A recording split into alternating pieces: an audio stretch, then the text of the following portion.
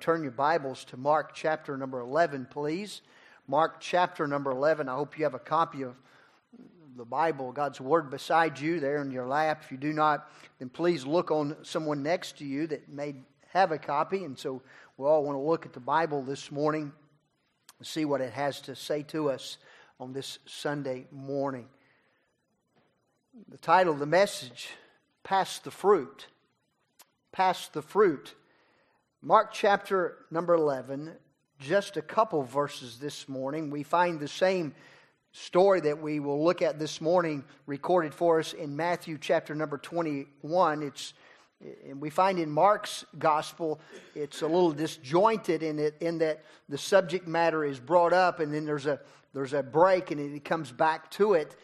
And that's what we're going to look at this morning. I won't go back and read Matthew's account, but I encourage you, maybe later on, you want to read Matthew chapter 21, verses 18 to 22. Maybe you want to mark that in your margin that we'll be reading this morning. Matthew 21, verses 18 to 22. You'll see it, and we'll eventually get to it on our Sunday morning time together. But this morning, we'll just read really the first half of what's the story with regards to this particular matter. Verse number 12, and on the morrow when they were come from Bethany, he, speaking of Jesus, was hungry. And seeing a fig tree afar off, having leaves, he came, if haply he might find anything thereon. And when he came to it, he found nothing but leaves, for the time of figs was not yet. And Jesus answered and said unto it, he's talking to the fig tree here, no man shall eat of thee hereafter forever. And his disciples heard it. Again, the title of the message this morning is Pass the Fruit. Let's ask God's blessings, if we may please. Father, we do ask that you would bless the preaching of your word.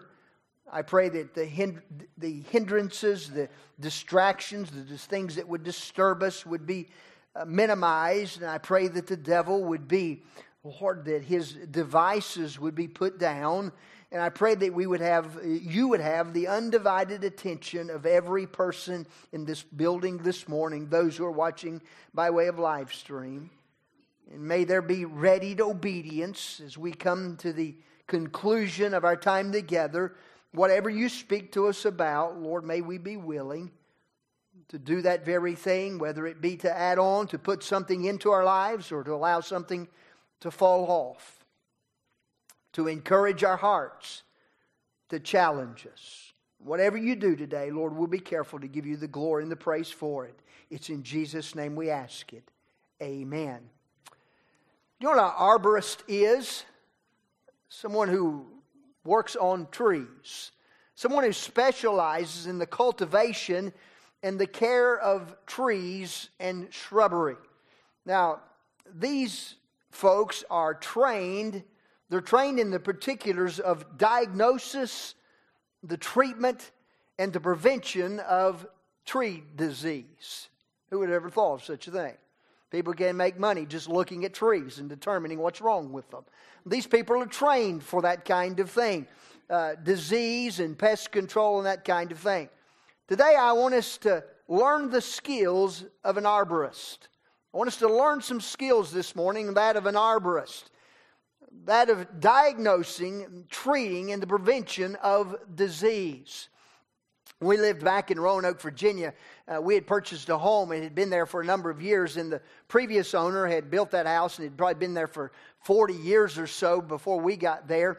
And it had quite an extensive backyard of plantings and large oak trees. I dreaded them come Thanksgiving time because I knew my entire Thanksgiving weekend was spent raking leaves. But I loved them in the summertime. The shade was wonderful.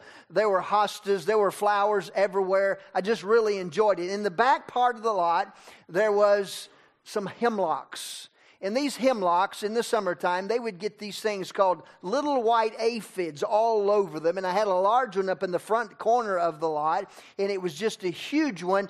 And in the middle of the summer, about this time of year, you'd look at that tree and these little white aphids, it looked like almost snow on those aphids. And I thought I'd be an arborist. And I said, what in the world am I going to do to save my trees? Well, I got to reading, and I understand that if you can buy bags and bags of ladybugs. And these ladybugs, they tell us, will eat upwards to 50 per day or more. I don't know how many of these. They'll eat all these aphids up. And so after buying all these ladybugs, I didn't have an aphid problem, but I had a ladybug problem. You ever had them come out in the middle of in the winter, and it gets warm in the house, and all of a sudden you look up and they're everywhere? You know, if you suck them up in the vacuum cleaner, it'll make your vacuum cleaner smell bad. Don't try that. Don't try this at home. Yeah, that's what we did. I wasn't a very good arborist, but at least we took a shot at it. And while I'm sure that there may be thousands of plant-related diseases that an arborist must be familiar with, I want us to be able to recognize and diagnose and treat the prevention of one main disease this morning. It's the most common disease that's found in Christians. Most common disease found in churches just like this one. It's the disease of fruitlessness. The disease of fruitlessness. So I want us to consider this morning from our Bible text and see what the Bible has to say with regards to this matter. It is said that the Bible mentions at least 36 different variety of trees in the Old and New Testament. One study that I read noted that other than the people of the Bible, people that are mentioned, other than the people and God Himself, trees are the most mentioned living things in the Bible. I don't know if that's right, but I'll let you do the research to follow it out yourself. You can begin counting them if you like after the service, but it'd be good homework. The mention of trees, as we consider it, the mention of trees is found in the very first chapter of the Bible. Genesis 1:11, and God said,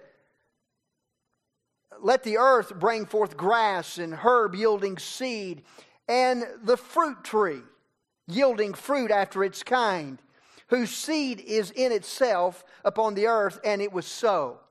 We find a tree mentioned in the very first chapter of the Bible. After creation, at the creation story. A tree is also found in the very last chapter of our Bibles. Recall Revelation chapter 22 and verse number 2. In the midst of the street of it, and on either side of the river, there was a tree of life, which bore and yielded its fruit every month, and the leaves of the tree were for the healing of the nations. So at the very beginning, the very first chapter of our Bible, we find a tree. At the very last chapter of the Bible, we find a tree. The Psalms, if you consider the Psalms as the center portion of our scriptures, of our King James Bible, in Psalm 1 and verse number 3, we find a tree. He shall be like a tree planted by the rivers of water that bringeth forth fruit in his season. His leaf also shall not wither, and whatsoever he doeth shall prosper. In all of these cases, in all of these instances found in the Bible, we find these trees were planted and they were meant, and they do bear fruit. They bear fruit after their kind. By the way, even in our study in the Gospel of Mark, by the time we get to chapter number 15 of Mark's Gospel, we find Jesus hanging, suspended by nails between two thieves upon a tree, the cross. Galatians 3 and 13, Christ hath redeemed us from the curse of the law, being made a curse for us, for it is written, "Cursed is everyone that hangeth on a tree." The crown of thorns that Jesus wore, that they platted upon his forehead, upon his brow, it came from a tree. Isaiah 55 and 12.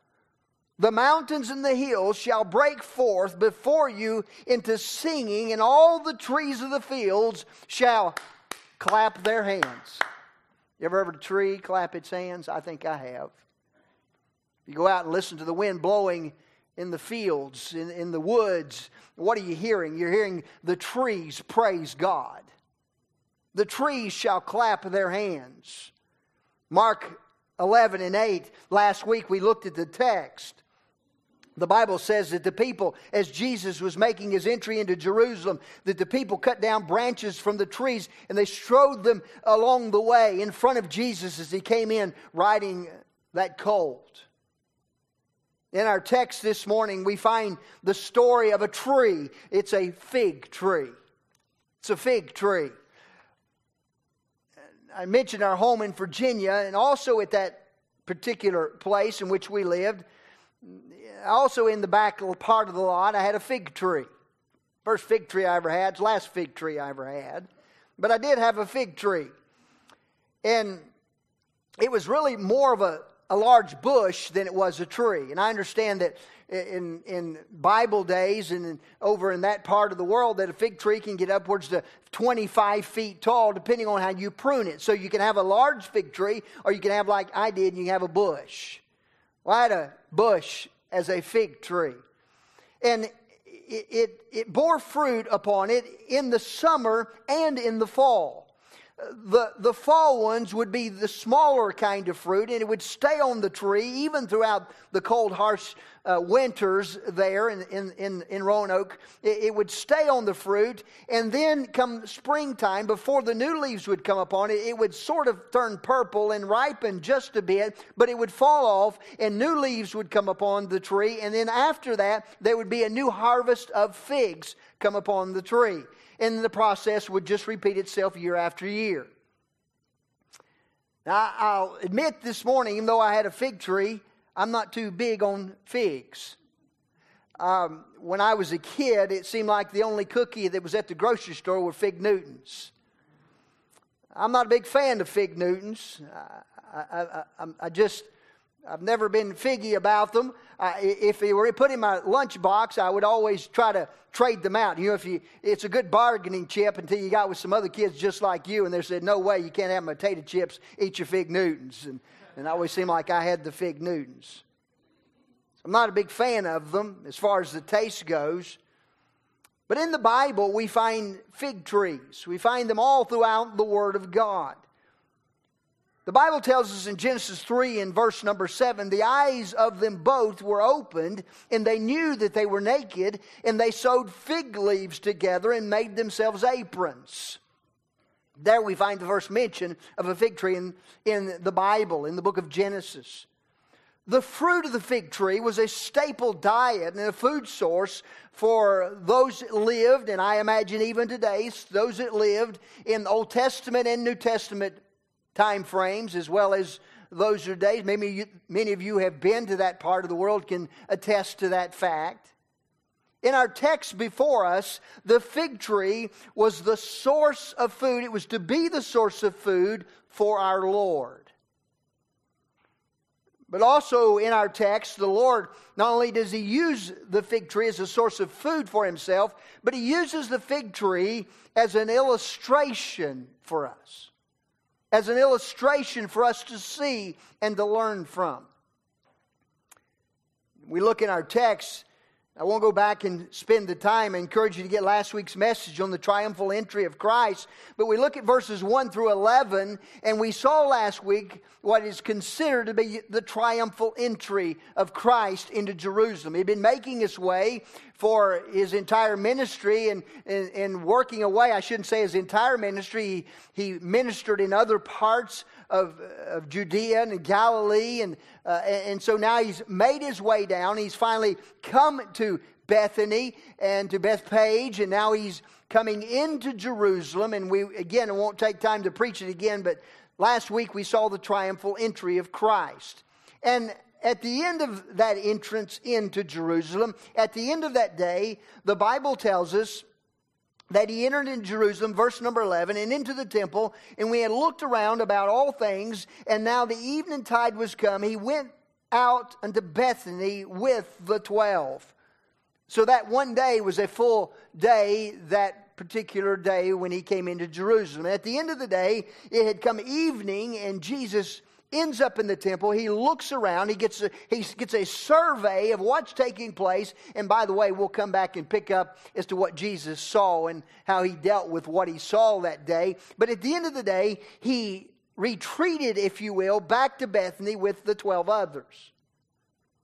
And the next morning, I can imagine that Jesus, being an early riser, he maybe, can you just see him go over there and saying, Peter, get up, Peter. We got to go. Let's get things together. We got to get the bags packed. We got to go. We got work to do in Jerusalem. And I imagine Jesus, being an early riser, he gathers all the others together. And so they head out on the 2-mile trek, nearly 2-mile trek from Bethany into Jerusalem.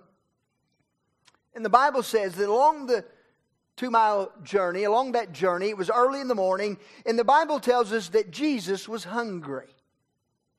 He was hungry.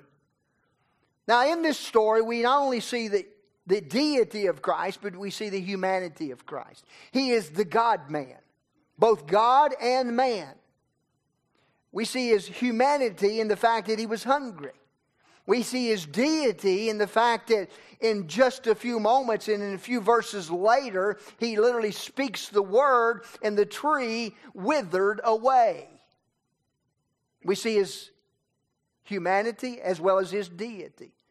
In verses number 13 and 14, let's read them again, if you don't mind. And seeing a fig tree afar off, having leaves, he came to if haply he might find anything thereon. And when he came to it, he found nothing but leaves, for the time of figs was not yet. Jesus sees this leafy fig tree. It looks good on the outside. He sees it afar off, and he comes to the tree seeking fruit. Here's the first point of the message this morning. Here we see an expectant Christ. Here in this passage, we see an expectant Christ. This fruit tree in the passage is an illustrative picture of the nation of Israel. Jesus, he's just made his triumphal entry into the city of David. And the crowds have cried out, "Blessed be the kingdom of our father David that cometh in the name of the Lord. Hosanna to the highest." He had just made his entry the prior day, and the next day he's coming back into Jerusalem. And as Jesus came to Jerusalem, he came as king. He is the King of kings and Lord of lords. He came as king, and as king, he came as an expectant king. He comes to this fruit tree, and he's expecting fruit, but he finds none whatsoever. Jesus came into his own, and his own received him not. Jesus came in to the city of David, the place where the throne of David would be forever and ever, and he comes into his own, and he's seeking fruit, and he finds none. Jesus was hungered. He looks for fruit, and he finds this leafy tree, but he finds no fruit. Jesus comes into Jerusalem. The fig tree is a picture of the nation. And Jesus, as king, he has every right to expect fruit. Let me say that again. Jesus, as king, has every right to expect fruit. This tree was full of leaves. Some would say, well, that's pretty good. Just that alone, it shows some life. It's full of leaves. It had an appearance of healthiness, but there was no fruit to be found. Israel, we think about the nation of Israel, they had religion. Oh, they were a religious group of people. Here was coming upon them the Passover. As religious as you could be, keeping the feasts and all of these things. They kept the feasts. They were very, very religious. They had offered sacrifices in the temple, and this upcoming week there'd be sacrifice after sacrifice after sacrifice that would be offered. There would be thousands upon thousands of these offered. They were very, very strict in their keeping of the Old Testament law. They looked good on the outward appearance, but on the inside they had no fruit. They were whited sepulchres full of dead man's bones. Jesus describes them in another passage in the Gospels. They looked good on the outside, full of leaves on the outside, but on the inside there was nothing there. They looked good outwardly, but inside they bore no fruit whatsoever. Jesus came expecting to find fruit, and He found none. And as I mentioned, as king, He has every right to expect spiritual fruit from His subjects. He has every right to expect spiritual fruit from His subjects. And this passage, again, it's illustrative of not only the desire to find that fruit that would be hanging upon the tree, but it's a picture of spiritual fruit that Jesus expects. And He comes expecting to find that. Fruit, by the way, is the natural byproduct of a healthy plant. The natural byproduct of a healthy plant. Fruit is the natural byproduct also of a healthy Christian. Of a healthy Christian.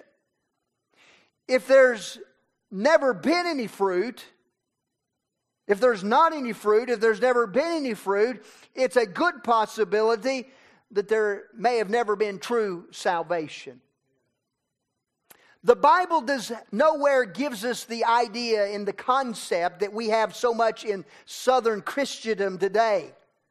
That somehow we can just say a prayer and go back into our life. We come out of our life, say a prayer, bend our knees, pray a prayer, and walk out and nothing changes. We go back into the same lifestyle. We go back living the same way that we always lived. And that's just somehow okay. That southern good old boy, Tennessee, Virginia, West Virginia, Alabama, Brother Andrew, Pennsylvania, I imagine, Brother Haas, that's the Christianity that's published around our world today. The Bible does not give us that liberty to change it. Here Jesus, as the God of heaven, He comes to His chosen people, and He's expecting fruit from them. And He finds them, oh, they look good on the outside, but there's nothing on the inside. The natural byproduct of a healthy Christian is that of spiritual fruit. Look with me at Matthew chapter number 7, please. Matthew chapter number 7, verses 15 through 20. Matthew 7, verses 15 through 20.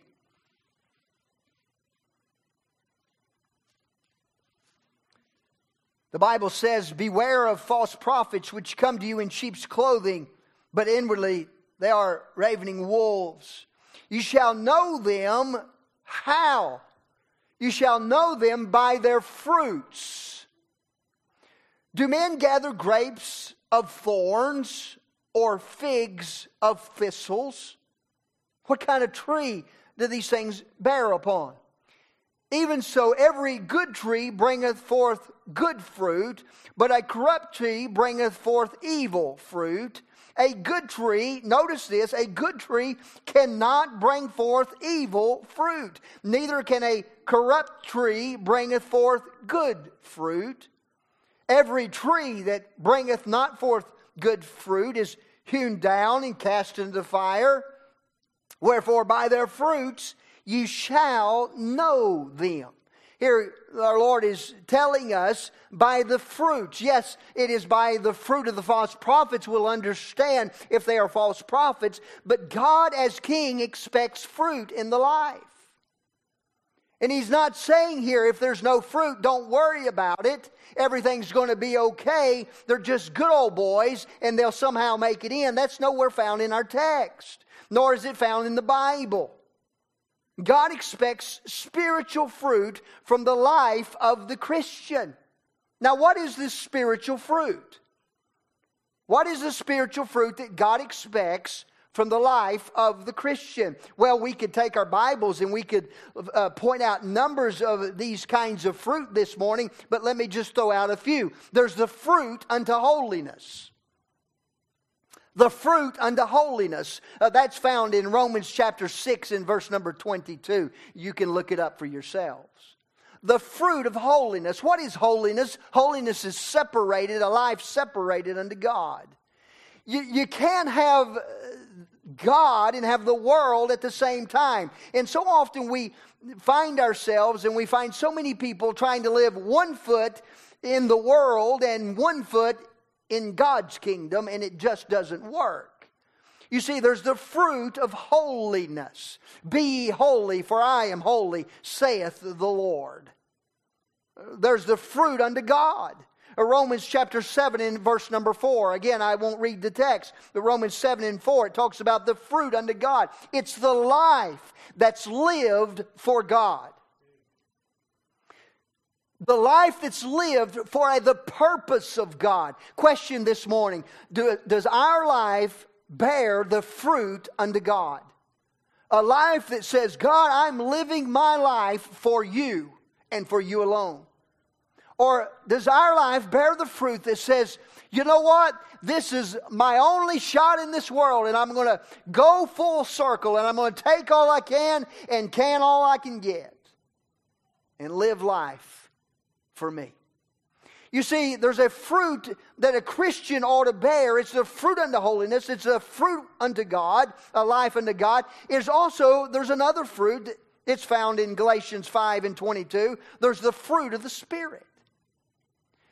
A Christian ought to bear forth some fruit. There ought to be some fruit of the Spirit in our lives. There ought to be that fruit of the Spirit is love, joy, peace, long-suffering, gentleness, goodness, faith, meekness, temperance. There's the fruit of the Spirit that ought to be in our lives. There's the fruit of my labor.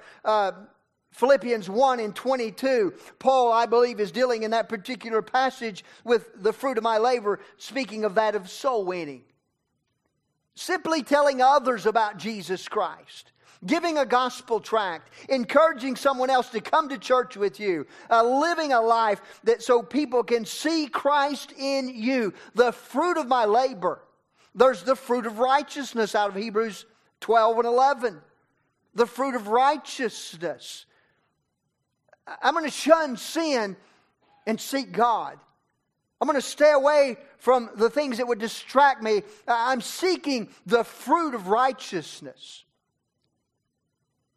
Hebrews 13 and 15. There's the fruit of our lips, giving thanks. The fruit of our lips, giving thanks. That ought to be something in the life of every Christian. That ought to be a fruit that hangs off of our tree, so to speak. The fruit of thankfulness. Thankfulness to God. Thankfulness for His goodness to us. That ought to be the fruit of sacrifice. The fruit of service. All of these things are fruit that ought to be in the life of the Christian. God expects fruit from us. And mark it down, one day He will come to inspect our fruit. One day God will come to inspect the fruit. We can look so good on the outside.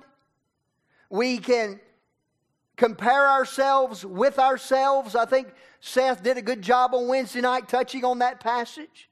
Comparing ourselves with others. Well, compared to so-and-so, boy, I look pretty good. I do this, and you know, I heard they did that. I hadn't touched that one in a long time, or I've never done that. I look so good. There's a fruit that looks so good on the outside. It can be religious fruit. It can be baptized fruit. Boy, I've been baptized so many times, I can't name them. Baptized over and over again. It can be baptized fruit. It can be church membership fruit. There can be leaves that look like something is there, but on the inside, nothing at all is there. There's no relationship with Christ. There's no reality of Christ in our life. There's no fruit that the Bible describes. We tend to describe our own fruit. We tend to describe what we think is fruit, but the Bible tells us what the fruit is to be like. The nation of Israel had a profession that they knew God, but they had no practice that proved it. There's the crux of the matter. They had a profession that they knew God, but they had no practice that proved it. Here in just a few days, they would be crucifying their Messiah. They would crown him with a crown of thorns. They would beat him unmercifully. They would take nails and pound them into his hands and his feet, and there would watch him and mock him as he hung there in the heat of the day. They had a profession that they knew God, but they had no practice. May I say this morning that I fear much of the same is true in many of our churches today. Much the same is true in many of our churches today as well. A form of godliness, but no power, no functionality of God in our lives. We can miss the house of God. We can miss the church of God. We can never do the service of God, it seems. Or if we do it, we're in one day and out the next. It doesn't matter about what's going on. It doesn't matter about the ministry. It doesn't matter if I'm participating in getting the gospel around the world. It doesn't matter if people die and go to hell around me. It never gives me a thought. It never burdens my heart. It never pains my spirit. We just go on living life as though it's always been. A form of godliness, but no power, no functionality of godliness at all in their life. Let me say this morning, God expects spiritual fruit. He expects spiritual fruit. I get burdened sometimes when I hear someone say, after passing, someone will say, I'm seeking to be, what do you say in difficult times and someone passes into eternity and we have nothing to hang on to? There's no fruit. There's nothing to hang on to. And all we have left is, they said a prayer when they were 13, when they were 20, when they were 30. But there's no fruit. There's never been anything there.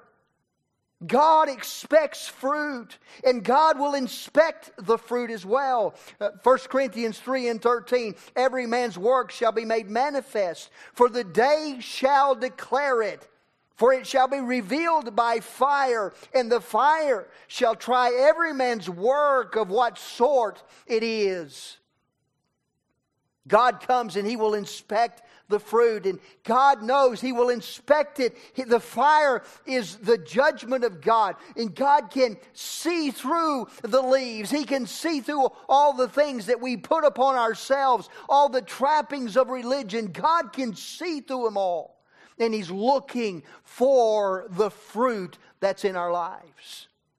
Number one, and I'm nearly done, I'll just touch on these others. We see an expectant Christ. But number two, we see a fruitless finding. A fruitless finding. Back in verse number 13, seeing a fig tree afar off, having leaves, he came, and happily he might find anything thereon. And when he came to it, he found nothing but leaves, for the time of the figs was not yet. He found nothing but leaves, a fruitless finding. When he came to it, he found nothing but leaves. May I say this morning, I don't want to be found fruitless when Christ comes. I don't want to be found fruitless when Christ comes. When might He come, preacher? He might come today. Even so, come quickly, Lord Jesus. He might come today. But every day that God gives us, it's a day of grace. It's a day of opportunity. It's a day to bear forth fruit unto God. It's a day to bear forth fruit unto righteousness, fruit unto faithfulness, and fruit unto service. It's a day to bear forth fruit unto spreading the gospel all around the world. Every day is a grace given to us by God. It's a privilege. It's an opportunity. I don't want to be found fruitless when Jesus comes to inspect my life. How about you? You can imagine when Jesus, He comes to the tree. The Bible tells us that He's hungry. I won't ask you how many are hungry this morning. We'll be done in just a moment. But He was hungry. And when He came to the tree, He found nothing. Can you imagine Jesus being disappointed? I wonder if Jesus doesn't look at our lives. Say, boy, I dig. The Bible talks about in the passage where He digs them. We'll talk about, I'll get ahead of myself. We'll go to it in a minute. He fertilizes. He loves. He encourages. He provides. There ought to be some fruit here. But He's disappointed. I don't want Jesus to be disappointed when He comes. He longed for the spiritual fruit. Yeah, He was looking for the physical fruit. But He longs for the spiritual fruit in life. He expects it. He inspects it as well.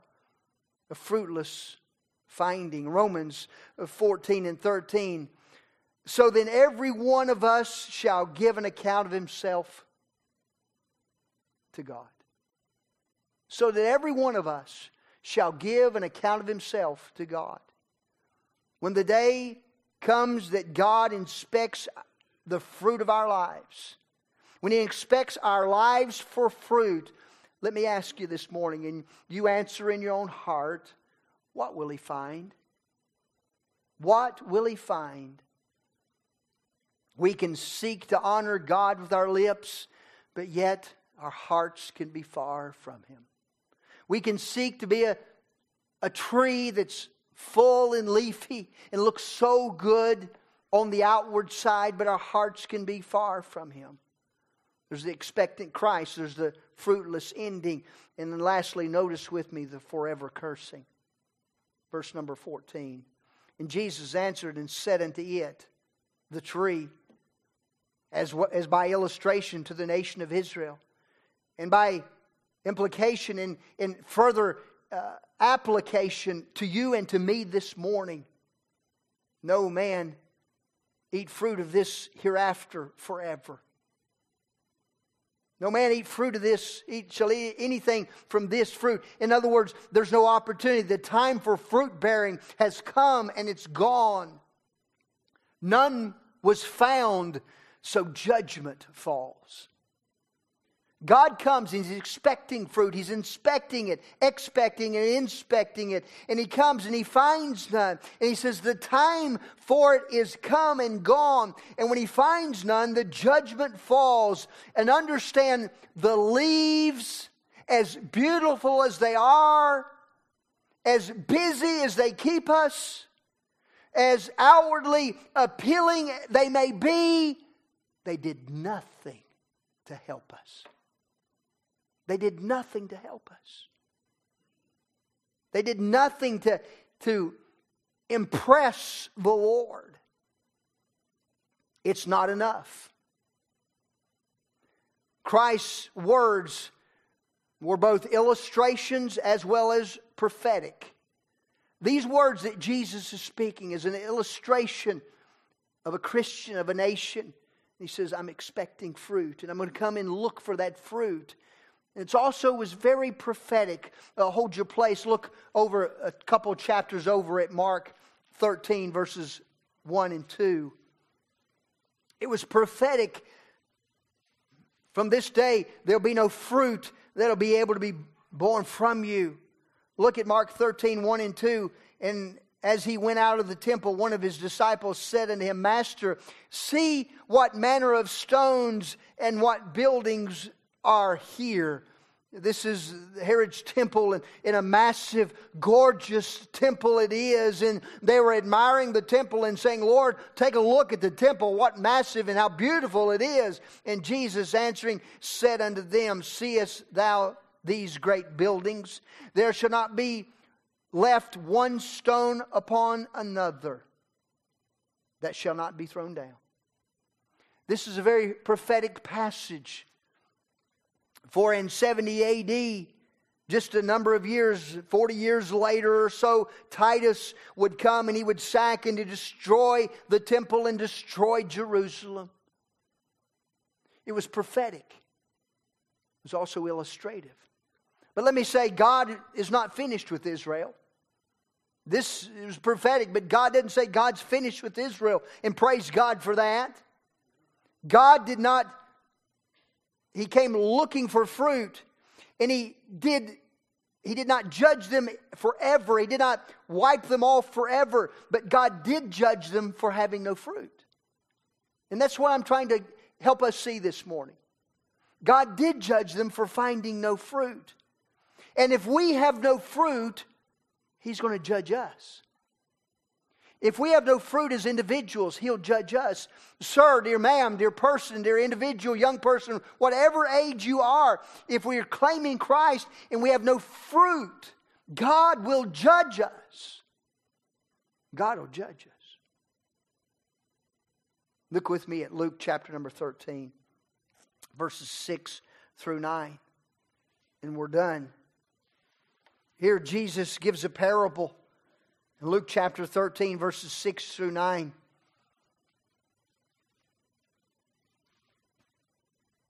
Find your place there with me if you would please. Luke 13, verses 6 through 9.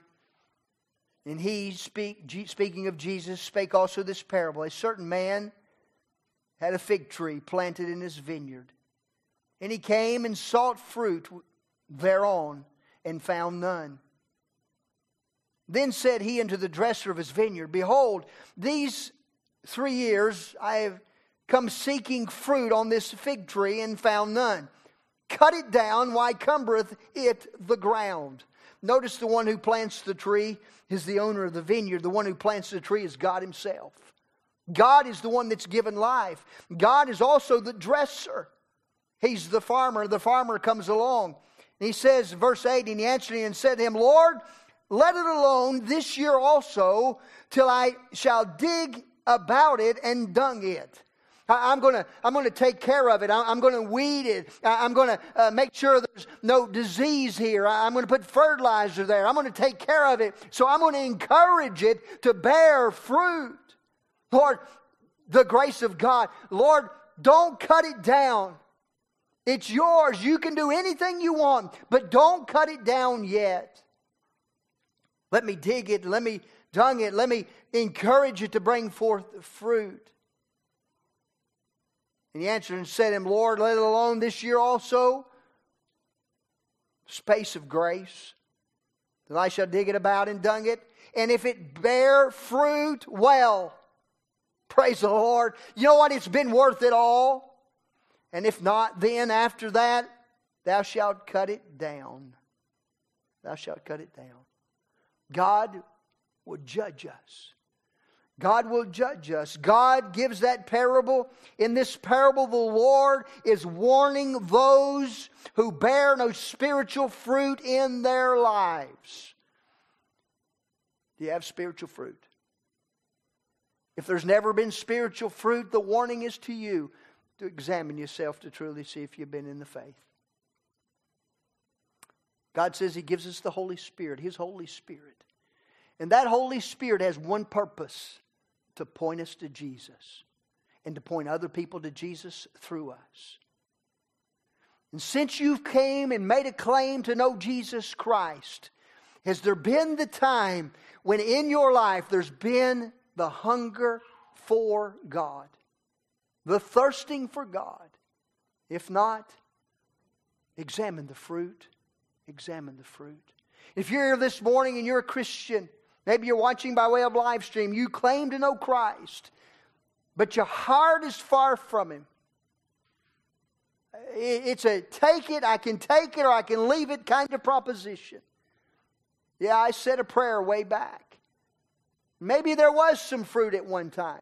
Maybe there was a time, but it's been years ago. Can I invite you this morning to bear new fruit? It's a new season. It's a new day. Bear some fruit. God expects it of us. God will inspect us. And oh, I don't want God's wrath to come upon me. And I know you don't either. So what do? We bear fruit. You say, preacher, I can't. Amen. I can't either. But if we'll simply be obedient to what this Bible says, the fruit will come. The fruit of righteousness, the fruit of giving thanks, the fruit of holiness, the fruit of praise, the fruit of thanksgiving, the fruit of sacrifice, the fruit of soul winning, all those things. God will work the fruit through us. if we'll simply be faithful and obedient to His Word. How's the fruit this morning? We're arborists, right? We're not looking at the fig tree. We're looking at our tree. How's the fruit? Let's bow our hearts this morning.